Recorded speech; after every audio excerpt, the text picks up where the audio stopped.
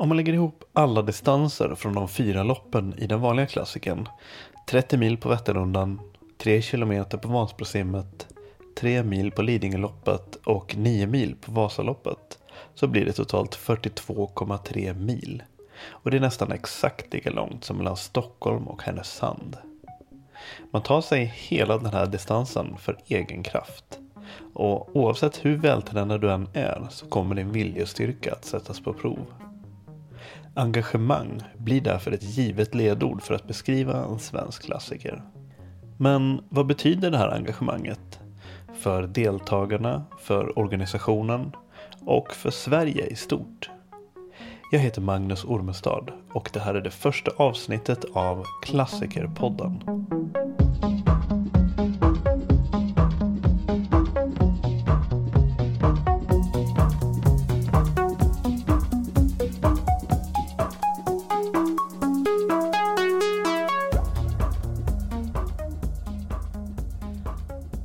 Det är såklart ganska uppenbart att pelarna i en svensk klassiker utgörs av de här 4 loppen.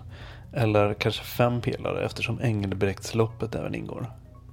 Men vad är det som de här pelarna håller upp? Vad är klassiken mellan loppen? I några avsnitt framöver så vill jag försöka svara på frågan om vad klassiken egentligen är mellan loppen.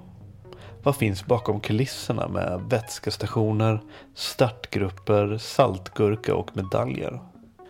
I den här serien kommer det dels att få höra lite röster från arbetet bakom alla tävlingar. Men jag ska även försöka lyfta fram klassiken ur ett folkhälsoperspektiv. Vad har klassiken egentligen betytt för den svenska folkhälsan? Och på vilka vis kan den utvecklas? Varje år genomför cirka 9000 personer någon av klassikens alla varianter, såsom hel, halv eller tjejklassiken. Och cirka 150 000 personer deltar varje år i något av klassikerloppen. Självklart så påverkar det den svenska folkhälsan. Inte bara för de som deltar i loppen, utan även för de personer som sedan kanske inspireras och motiveras av deras bedrifter. Micke Thorén är en av Sveriges mest meriterade triatleter med bland annat SM-guld och 5 genomförda Ironman som merit. Han har även varit förbundskapten och ordförande för Svenska Triathlonförbundet. Sedan 2011 är han vd för en svensk klassiker. Vad tycker du att klassikern är mellan de här 4 tävlingarna? Full fart tycker jag. Det är givetvis, men jag är ju inne i klassikerbubblan hela tiden som är mitt uppdrag då. Men vi jobbar ju mer och mer kring vår mission att göra Sverige och svenskarna friska. Och om vi går tillbaka till 2012 egentligen, när vi såg den här trenden att det blev fullt i loppen snabbare och snabbare. Och då när vi matchar den mot vår vision, som det var faktiskt en vision då, men som ännu mer är vår vision, att göra Sverige och svenskarna friskare, så startade vi upp den här digitala plattformen Arbetsplatsklassiken som skulle sänka trösklarna för alla som vill komma in i våra lopp och starta upp på ett sätt som är lite lättare än att kanske åka till respektive plats och genomföra loppen. Och enkelt förklarat är det ju så att man på hemmaplan tillsammans med sina arbetskamrater gör distanserna och har 6 veckor på sig. Det här har blivit en jättegrej för den svenska och givetvis för utövarna också. Det var där vi liksom märkte då att hela den här folkhälsofrågan vill vi ta ett större grepp om. Och det har vi gjort nu genom att också engagera oss i det Lidingöloppet startade. Det är väl också 3 år de har på, kanske 4 redan, med folkrörelsen. Där man ute på Bosön har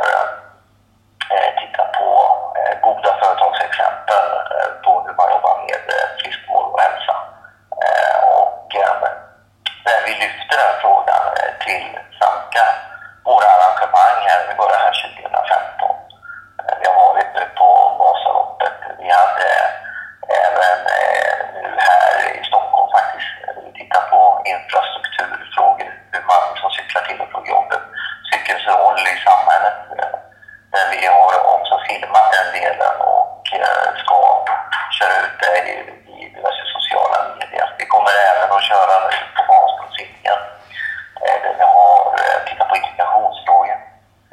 Har ett exempel från Bollnäs, bland annat, och så här kommer Falu kommun. Så att det här är en snöboll som kommer bara rulla mer och mer, och Almedalen har vi varit aktiva i några 3 år och vi ökar vårt engagemang mer och mer. Så samhällsnyttan, alltså friskvård, det kommer i framtiden, och framtiden är väldigt kort nu för oss, utan det är redan till hösten 2015 där vi startar upp vår satsning på skolan och de mellanstadieeleverna. Där vi börjar med klassikerkommunerna och har nu en skolklassiker som bygger också på den här digitala plattformen som arbetsplatsklassiken är. Och blir den fullt utvecklad som vi hoppas, så ska vi sjösätta den 2016 till alla mellanstadieelever i hela Sverige. Så att många grejer kring folkhälsa är det emellan de här loppen. Samt att vi har 22 fantastiska samarbetspartners som jobbar med svensk klassiker på lite olika sätt som tar min tid väldigt mycket. Och hur ser den breda visionen ut om du får drömma lite av 5-10 år framåt i tiden? Ja, alltså just nu så är det ju så att synligheten alltså det är ju precis det här som vi vill lyfta, vad en svensk klassiker står för. Och just nu är vi inne i en fantastisk synlighet. Vi har ju vårt tv-program som vi också haft här under 3 års tid. Vi har över 1 miljon tittare om man räknar med repriser och sånt här som tv-bolagen skickar till oss då. Och nu är vi uppe i 45 minuters program i public service. Och vi gör även en satsning med Aftonbladet som heter Vårdträning.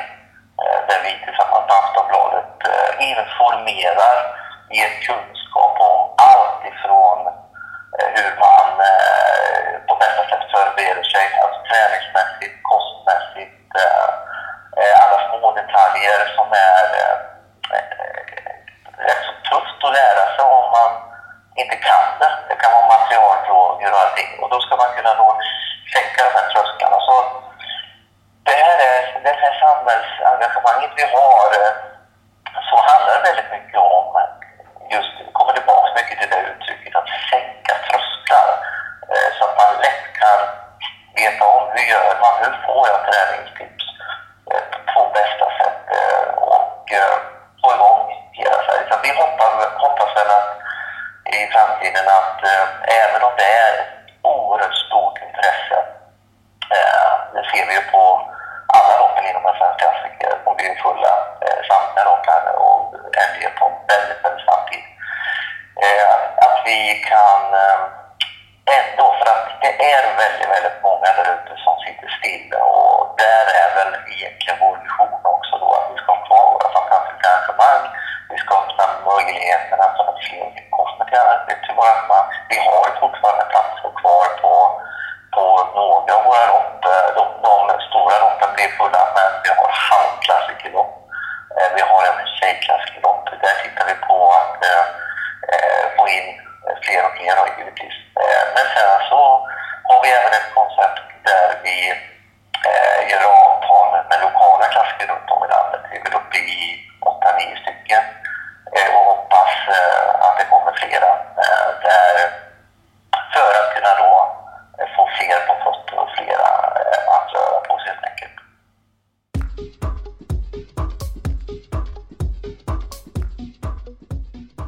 En annan profil inom svensk triathlon, uthållighetssport och inte minst en svensk klassiker är Jonas Kolting.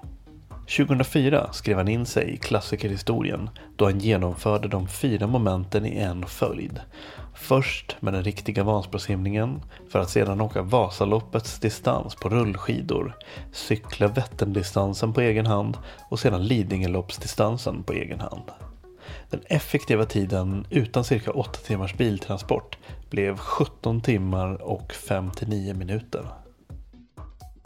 Jag heter Jonas Kolting och jag är nog mest känd för de flesta i konditionsvärlden som triatlet.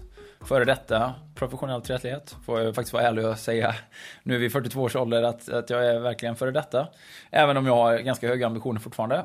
Men sen för en annan del av befolkningen så kanske jag är mest känd som hälsoföreläsare eller hälsodebattör och arrangör också av flera olika events. 2 stycken konditionsevents i Borås, en triathlon och en swimrun.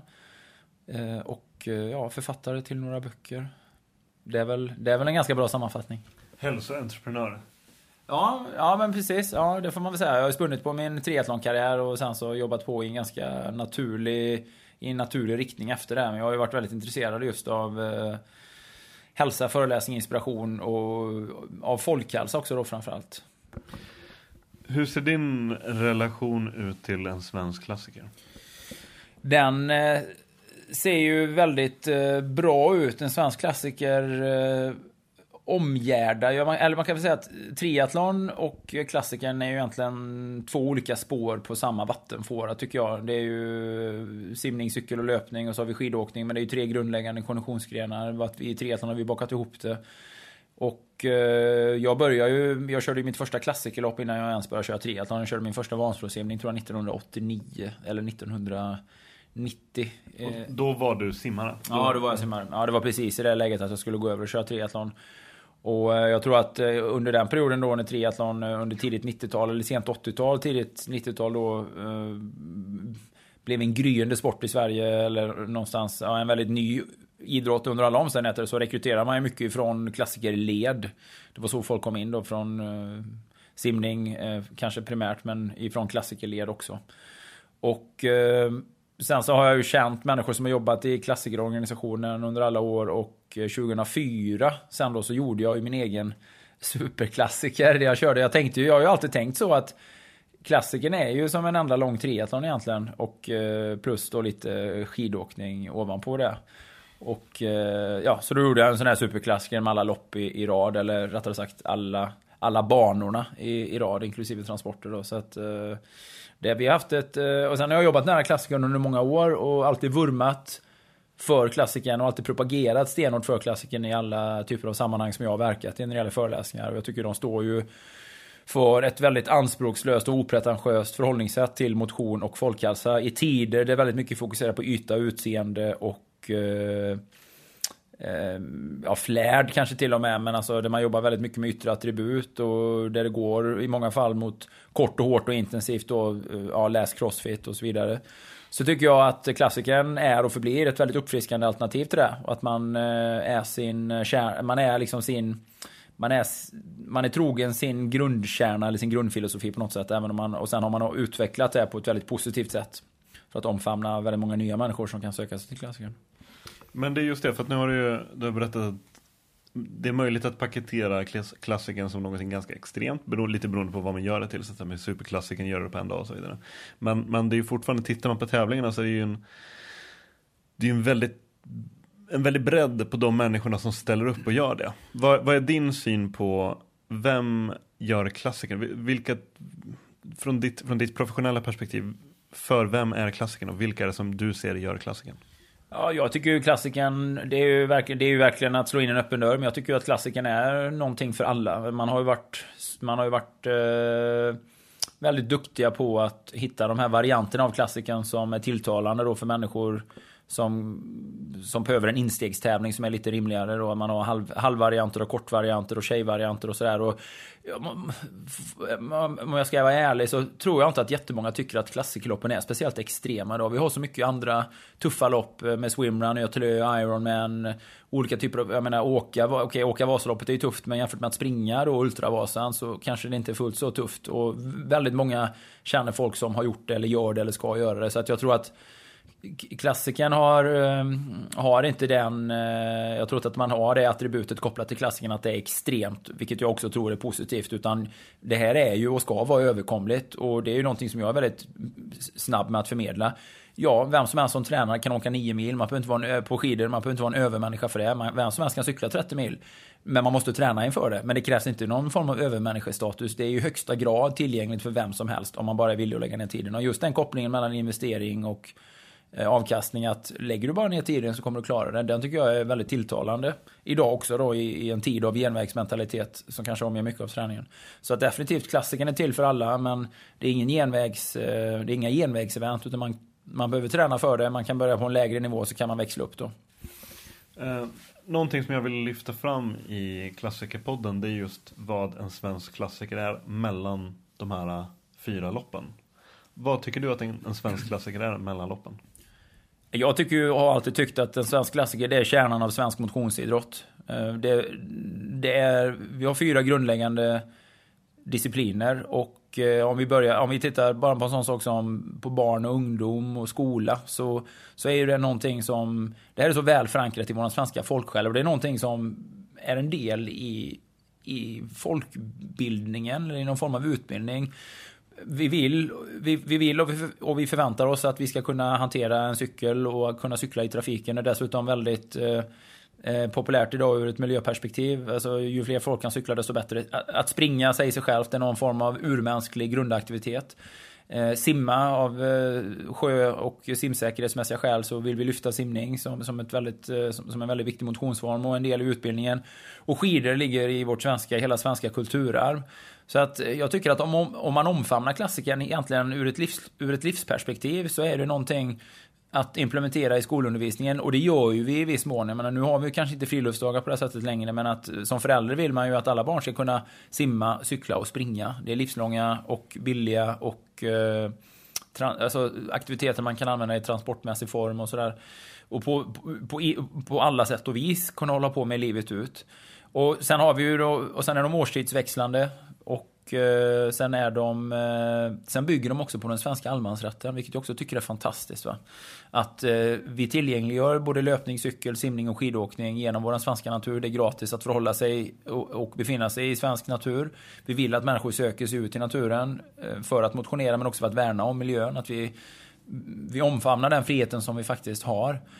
Och det gör också att det blir under året en väldigt variationsrik träning med ständigt nya skiftande mål. Så att just klassikern mellan eventen, det är träning, friluftsliv, hälsa, allemansrätt, socialt umgänge, göra saker tillsammans, sätta upp nya mål, sträva framåt och så vidare. Så att det är verkligen jag tror att för många människor är ju klassikern en livsstil. Många människor blir ju repeat offenders genom att de kommer om och om igen, och det vittnar ju också om vilken hög kvalitet de här eventen har.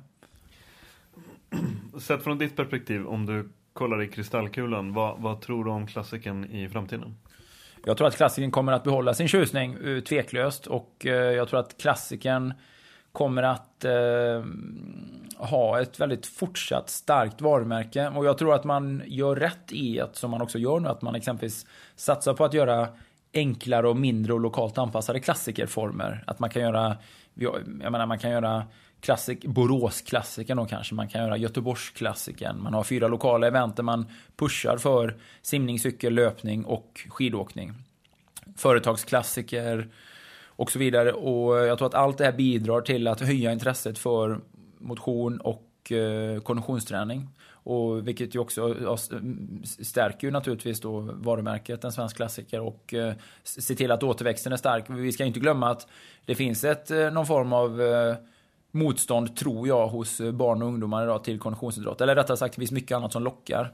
Och då är det viktigt att jobba väldigt proaktivt med den här delen, både ur ett varumärkesperspektiv, men framförallt ur ett folkhälsomässigt perspektiv. Och det tycker jag att en svensk klassiker gör redan idag en fantastisk insats.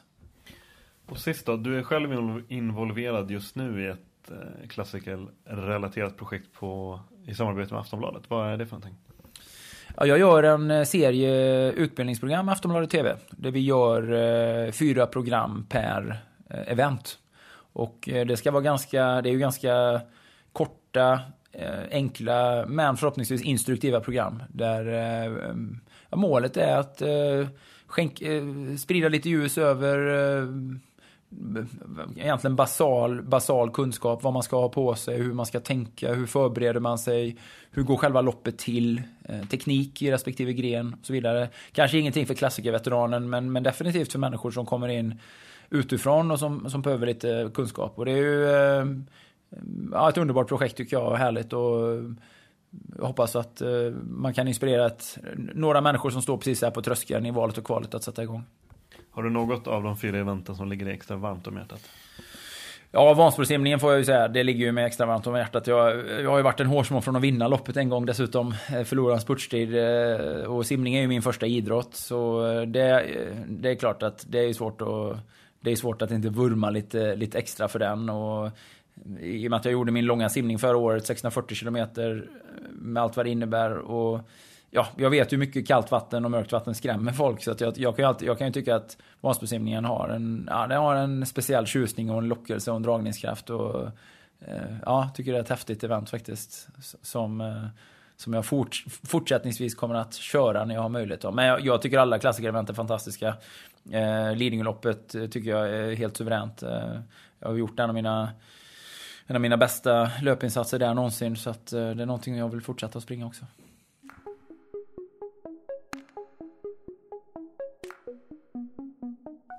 En svensk klassiker har ju som bekant ingen bestämd början, utan du väljer själv vilket lopp som blir just ditt första. Just nu är det juni och nästa klassikerlopp på tur är Vätternrundan. Jag mötte därför upp med Eva-Lena Frick som är vd för Vätternrundan. När jag träffar henne ska de precis arrangera ett forum med bland annat riksdagspolitiker, forskare från GIH och en representant från Cykelfrämjandet om hur cykling kan förbättra såväl folkhälsa som vårt klimat. Jag heter Eva-Lena Frick och jag jobbar som vd för Vätternrundan sedan 2003. Vad är din bakgrund egentligen? För att du är inte helt ny till det här med idrottande. Nej, det är jag verkligen inte. Jag har varit inom idrotten i hela mitt liv ända sedan jag var barn. Kom in som 10-åring och har en lång karriär inom längdskidåkningen bakom mig, bland annat på landslagsnivå, och har sedan fortsatt att befinna mig inom idrottens värld, fast på olika sätt, och de sista 12 åren nu då som vd för Vätternrundan. Hur hamnar du på rundan? Ja, dels bor jag i området, jag bor i Motala kommun, har gjort sedan 1989, och när den här tjänsten kom ut i tidningen så såg jag annonsen och sökte, så på den vägen är det. Jag antar att du själv har cyklat Vätternrundan någon gång. Jag har cyklat ett varv varje år jag har jobbat med det, men jag har aldrig cyklat själva arrangemanget, för då krävs min närvaro på andra ställen än ute på cykelbanan. Men vi ska faktiskt cykla nu på lördag. Vi cyklar alltid 2 veckor innan, och på lördag är det 2 veckor till Vätternrundan 2015. Så på lördag klockan 05.00 ger vi oss iväg. Vad har du för relation till så att säga, sträckningen då? Och vad får du för känslor när du tänker att cykla den här banan? Den inger ju självklart respekt. 30 mil är långt, och samtidigt är det en utmaning som är lagom, som alla som, om man förbereder sig på ett bra sätt, kan klara av. Och jag tror att just den där kombinationen är den som är en av de viktigaste hörnstenarna till varför Vätternrundan är så populär. Det är en utmaning, alla klarar det inte, man måste förbereda sig och man måste lägga ner lite tid och lite träning. Men samtidigt som det är en sån där aktivitet som man kanske inte riktigt känner att man är 100% säker på att man ska fixa. Men just känslan när man gör det, oavsett om det gäller att cykla Vätternrundan eller någonting annat, så den känslan är ju det alla vill uppnå. Det är ju det som gör att man blir så uppfylld av lycka och eufori. Kan du inte berätta lite kort om historiken till Vätternrundan? Vätternrundan startade 1966 och vi firar alltså 50 år i år, 2015, eller 50-gångsjubileum. Och Vätternrundan startade egentligen som när det gäller utveckling så många andra gånger, på ett litet bananskal. Det var 2 herrar som Motala söner som träffades av en slump mer eller mindre, och en av dem hade bestämt sig för att han skulle cykla runt Vättern som just en utmaning. Fick med sig den andra, och det var Sten-Otto Liljedahl, idrottsläkaren, den berömde på 50-talet, som träffade Evert Rydell, cykelhandlaren, och de 2 gav sig iväg samma kväll. De vilade inte på lagarna utan de gav sig iväg och cyklade 22 timmar, kom runt och var jättetrötta och jätteslitna när de kom hem till Motala igen. Men under den turen så la de grunden till vad Vätternrundan är idag. Vilka faser har loppet gått igenom? Hur har det utvecklats under de här 50 gångerna? Första loppet 1966 hade 370 anmälda. Nu inför 2015, om ett par veckor då, så har vi över 23 000 personer anmälda. Så att det är en enorm utveckling. Men då ska man också komma ihåg att det har skett under 50 år, självklart. Sträckningen är ju ganska given. Sen är det ju lite grann så att Vätternrundan förändras ibland utifrån hur vägar byggs om och vägar grävs av och vägar byggs nya och så vidare. Så att det är inte alltid 100% lika år från år, men vi ska ta oss runt sjön och det är ju sjön som är den stora tillgången så att säga, som gör att vi har det här loppet. Det är ju Vättern. Vad är det som, alltså Vätternrundan är ju ett sånt känt namn och ett sånt känt begrepp, men vad väntar en person som aldrig har gjort det här förut? Vad väntar den personen? Är man bra förberedd och har sina 100-150 mil i benen när man kommer till Motala och har läst igenom all information och försökt att förbereda sig så gott det går, så väntar en fantastisk upplevelse. En fantastisk gemenskap. Lång cykeltid självklart, men också ett sätt att lära känna väldigt många nya människor, få nya upplevelser, känna nya lukter, nya smaker. Att cykla på natten och i gryningen, det är någonting som man väldigt sällan gör. Och den upplevelsen, och se solen gå upp över Vättern och om det är fint väder, det är sådana mäktiga naturupplevelser som väldigt många Vätternrundan-cyklister vittnar om att man inte får i andra cykelsammanhang, utan det får man bara på Vätternrundan. Och framförallt den härliga gemenskapen och den fina upplevelsen, det är det som väntar. Jag antar att det är många som sover lite halvdåligt de sista nätterna innan, och det är väldigt mycket nervositet och väldigt mycket tävlingsnerver och prestationsnerver och så. Har du några tips eller råd som man ska tänka på kanske första året du ska ge dig ut? Sömnen är ju viktig, oavsett vad du ska göra så är ju sömnen viktig att ha med sig in i den prestationen som ska utföras. Sen är det självklart så att utifrån att Vätternrundan går under ett helt dygn eller ett drygt dygn, så blir det ju lite rubbningar i den vanliga sömnen, om man säger så, för väldigt många som kanske startar på kvällen och natten. Men att man sover kanske lite extra dagarna innan, veckan innan, och likadant med maten, att man laddar in så att man verkligen är full av energi, och att man har tänkt igenom hur man ska upprätthålla energinivån och både vätska- och energibalans för att orka hela vägen runt. Sådana saker är jätteviktigt att ha med sig, och att man som sagt kanske har sovit lite extra de sista nätterna, för att det blir lite mindre sömn av både loppets karaktär och nervositet som du nämner, så kan det nog vara lite för få timmar på kudden de sista nätterna kanske. Vad är det för människor du träffar? Vad är det för människor som gör Vätternrundan? Ja, det är det som gör att det här är så fantastiskt, för det är verkligen alla. Vi har allt ifrån de som cyklar runt på under 7 timmar till de som tar över 27, 28, 29 timmar på sig. Och allt däremellan. Så vi hittar alla typer av människor från alla världens hörn med alla diverse cyklar och utrustningsalternativ. Det finns allt, och du kan uppleva allt just i Vätternrundan, för spektrat och variationen är så stor. Och utmaningen som vi har som arrangör, det är ju att oavsett om du åker på 7 timmar eller på 27, så ska alla vara nöjda och ha en god upplevelse med sig hem. Om man zoomar ut lite, för du sa ju att folk kommer från alla världens hörn. Om man zoomar ut lite, hur ser den internationella statusen ut för ett lopp som Vätternrundan? Den är god, skulle jag vilja påstå. Våran historia och våran bakgrund och våran kunskap och erfarenhet blir mer och mer känt ute i världen. Och det är framförallt i de närliggande länderna och i Tyskland som den stora delen av våra utländska deltagare kommer ifrån. Men till loppet 2015 så kommer vi att ha deltagare från ungefär 50 länder runt om i världen. Och de flesta kommer från Tyskland. Så att vi blir mer och mer kända, och vi blir mer och mer... Alltså vi kommer in i nätverk, även internationella nätverk, när det gäller cykling och motionscykling, som är jättespännande framöver. Om vi ska tala lite brett om cykling, hur ser du på cyklingen idag i år 2015? Att cykla och just aktiviteten cykling är en av de absolut bästa sakerna du kan göra för att du ska må bra. Alltså cykeln är ett väldigt tillåtande redskap. Även att du har kanske lite övervikt, du har ont i knäna, du har ont i ryggen, du har ont var du än har ont, så är cykeln ett tillåtande redskap som gör att du kan komma ut i naturen, du kan röra på dig, du kan få både din vardagsmotion och din tuffare träning. Det beror ju helt och hållet på hur du själv väljer att utöva cykling. Och den är ju ett fantastiskt verktyg när vi pratar miljöförbättring, när vi pratar framkomlighet, när vi pratar folkhälsa, när vi pratar trängsel i storstäder. Så är svaret på lösningen på väldigt många av de här delarna, det är just cykel och cykling. Känner ni någon slags ansvar för hur folk ser på prestation och träning och folkhälsa inom ramen för Vätternrundan? Känner ni att ni tar ett ansvar för sådant?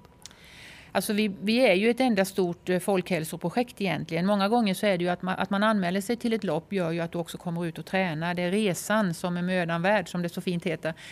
Och jag tror att just att man sätter upp ett mål för sig själv är väldigt bidragande till att man också genomför den träning och den förberedelse som behövs. Och på resan där ger du dig också själv möjligheten att må bättre utifrån att du skaffar dig en bättre kondition, bättre styrka, bättre livskvalitet och bättre hälsa. Så att visst, vi försöker ju på många olika sätt att just lyfta fram folkhälsoaspekten, för det är ju det vi jobbar med.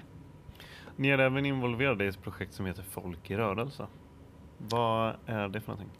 Det är ett projekt som startade ursprungligen tillsammans med Lidingöloppet, GH och RF för ett antal år sedan. Och nu har vi spridit ut, eller en svensk klassiker har spridit ut det här projektet på alla olika klassikerorterna. Och vi på Vätternrundan kommer nu 2015 att vara med för första gången, och vi kommer att spela in ett samtal och en diskussion om just hur vi ökar cykelns och cyklingens möjligheter i framtiden i trafikmiljön, ur ett folkhälsoperspektiv, och varför det är så viktigt att vi rör på oss. Du har redan nämnt att det är ett 50-årsjubileum. Hur kommer man som deltagare märka av att det är ett 50-årsjubileum? Vi har faktiskt 2 jubileum i år. Vi har ett Tjejvättern som fyller 25 och Vätternrundan som fyller 50. Och Tjejvättern 25 firar vi ju på ett väldigt speciellt sätt med tanke på de sista dagarnas utveckling. När Måns gick och vann Eurovision och han kommer till oss också och ska göra sin show för tjejerna i Motala, och det känns jättekul. Så det är jubileumsaktiviteten för tjejerna. Sen när det gäller Vätternrundan så kommer vi att ha ett antal olika event som vi inte brukar ha. Vi ska bland annat ha Antik Live, heter det, i Motala på tisdagen i cykelveckan, med ett cykeltema. Antikrundans experter ska finnas i Motala och låta Motalaborna komma med sina föremål och få dem värderade. Vi håller precis på att färdigställa en MTB-led in i Motala. Det är våran gåva till Motala och Motalaborna. Utifrån att vi fyller så vill vi ge en gåva. Och den kommer att ha invigning på onsdagen den 10:e. Och sen kommer vi att ha en stor öppningsshow med Hanna Lindblad, Vätternrundans invigning den 12:e. Hanna är ju från Motala och är ju en av våra mest kända musikalartister, så att det ska bli jättespännande. Och sen så är det ju allting därutöver. Och sen som kronan på verket har vi också världsmästerskapen i triathlon som är ett jubileumsevenemang som går den 27 juni i Motala. Du har varit vd i 12 år. Ser du dig som en förvaltare eller förnyare? Jag ser mig själv som en förnyare. För den dagen vi börjar förvalta, då är det första dagen på en avveckling. Vi jobbar med utveckling, och det är hela tiden att utveckla in i framtiden. Utveckla koncept, utveckla event, nya event, utveckla de vi redan har. Fördjupa upplevelsen och förbättra upplevelsen och ge ännu mer mervärde till deltagarna. Det är det som står på agendan framåt. Hur mycket kan man förändra och hur viktigt tycker du att det känns att förändra och utveckla? Det är jätteviktigt att man hela tiden tittar framåt, men samtidigt får man aldrig glömma att vi omsätter ungefär halva startfältet varje år. Och det är inte bara hos oss på Vätternrundan, utan det är likadant i vilket annat stort motionslopp du pratar om. Att hälften av alla som kommer är nya varje år, som aldrig har upplevt det vi redan har gjort. Och det är viktigt att ha det med sig, att liksom hitta den där balansen. Men att utveckla är jätteviktigt. Människor agerar på ett annat sätt idag, både mot varandra och gentemot det de ska vara med och ta del utav. Bara en sån sak som anmälan har utvecklats, som man anmäler sig på, sättet man anmäler sig på har utvecklats fantastiskt de sista 8-10 åren. Och det är bara ett exempel på att tekniken gör att det och går framåt hela tiden, och även koncepten måste förnyas. Men samtidigt är ju traditionen en styrka som vi har. Vi kan ju inte göra om Vätternrundan, för då blir det inte Vätternrundan, utan det gäller att hitta den där balansen av att behålla det som är tradition och kultur och de stora värdena bakåt i tiden, med att förnya och göra det med en öm hand. Hur ser visionen ut för Vätternrundan enligt dig? Vi jobbar väldigt, väldigt mycket med säkerhet. Vi har ju en fråga som cykelarrangör är väldigt central och som också kommer att tas upp här i samtalet idag. Det är tillgången till vägen. Att vi har en möjlighet att arrangera cykelmotionslopp och även andra typer av uppvisning på väg, så att vi får låna vägen. Vi får tillstånd att vara på vägen under säkra och trygga former. Det är en jätteviktig framtidsfråga för oss. Och vi jobbar med ett projekt som heter 30 bilglesa mil. Där vi nu 2015 kommer att ha bilglest, vilket betyder att vi har obehörig motorfordonstrafik förbjuden på sträckan Motala ner till Huskvarna. Och vi kämpar ju för att komma runt hela Vättern så småningom. Och målet är att vi ska hitta sätt att genomföra Vätternrundan och de andra loppen också på ett tryggt och säkert sätt för alla trafikanter. Är det säkerheten som är största utmaningen för er? Ja, det är en av de absolut viktigaste utmaningarna som vi har att jobba med, säkerhet och kvalitet. Vad skulle du säga att en svensk klassiker spelar för roll år 2015? Större och större skulle jag vilja påstå. Begreppet en svensk klassiker blir ju större och större. Fler och fler som vill vara med och ta del och utmana sig själva på de här 4 olika aktiviteterna, på de 5 olika eventen. Och det är jättekul att ha det här samarbetet, för att rent arrangörsmässigt är det också viktigt att ha det här nätverket. Vi lär oss väldigt mycket av varandra och har ett stort utbyte av varandra. Så att både för deltagarna och för oss arrangörer så betyder en svensk klassiker väldigt mycket. Vätternrundan är ju inte bara Vätternrundan. Eller Vätternrundan är väl ett samlingsnamn för flera olika arrangemang. Hur ser uppdelningen ut? Det stämmer jättebra det. Vi kör ju både Tjejvättern, Halvvättern, Minivättern och Vätternrundan. Och Minivättern är ju som det låter ett lopp för de små. Tjejvättern som det låter ett lopp för tjejerna, och Halvvättern är ju då ett blandat lopp för både tjejer och killar på 15 mil. Och mini, tjej och halv går ju helgen innan Vätternrundan, och Vätternrundan går alltid helgen innan midsommar. Vet du varför förresten? Nej.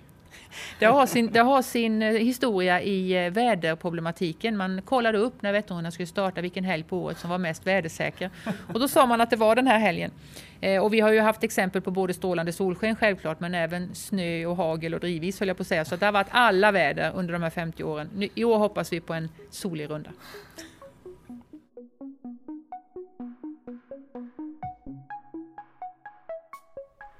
Prenumerera gärna på den här kanalen på Acast och håll utkik efter nästa avsnitt. Lyssna gärna på Klassikerpodden genom Acast för att få tillgång till extra material och länkar under avsnitten. Klassikerpodden presenteras av mig, Magnus Ormstad, och produceras av Husky Productions. Musiken görs av Johan Nilsson.